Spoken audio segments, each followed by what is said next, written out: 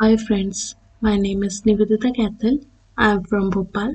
Pursuing my graduation, I started writing to bring a small change in the society by writing on awareness topics.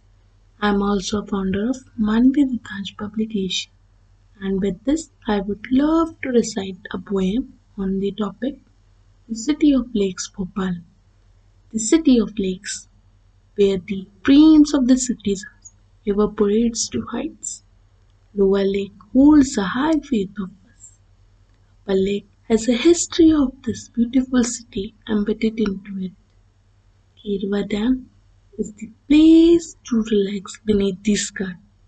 Kaliyasot Dam is the place where we celebrate precious moments of our life.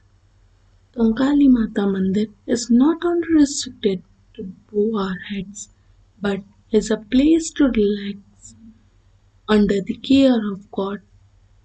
Saurya's smarak is the pictoral story of our motherland India. Mahadev Pani is the place to enjoy the sound of running waterfall. Bhojpur is the place to be with Lord Shiva. Manvi has a wide variety of animals to become friends with. This is our Bhopal, our motherland of happiness. Thank you so much for listening.